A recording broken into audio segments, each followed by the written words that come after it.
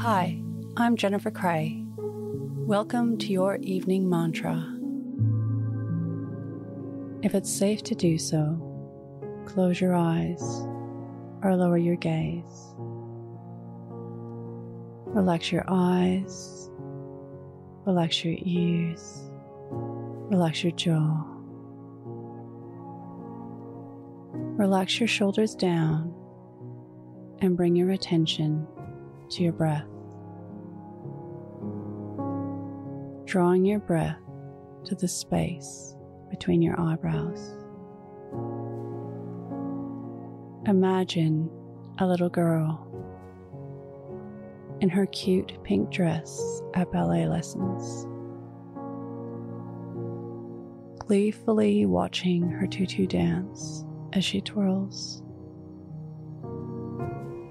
When she grows up, she wants to be a ballet dancer. But as she grows up, pressures build. Expectations, shoulds, and coulds start to define her. So she gives up dancing somewhere in her teens, but she still holds on to the dream. In her 30s, she's depressed, regretful to give up dancing, her dream. She gave up on the one thing that she wanted to do, and it constantly haunts her. One night, she comes across a meditation, one where she visualizes her life as she wants it to be. She visualizes being a ballet dancer, as if she has it right now. Flying through the air, performing in front of big audiences, wearing gorgeous costumes. But she's shocked to find out that she doesn't want this life. After visualizing it, it no longer appeals to her. Her whole life wasted, right? Wrong.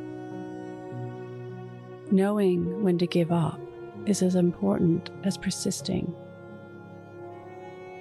Sure, she might have thought she wanted this her whole life, and it may have caused suffering along the way.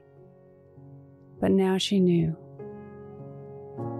Before outlaying any time, energy, or money, she got closure. She can move on to the next thing. Today's mantra, I know when to give up. Repeat to yourself, either out loud or in your mind, I know when to give up.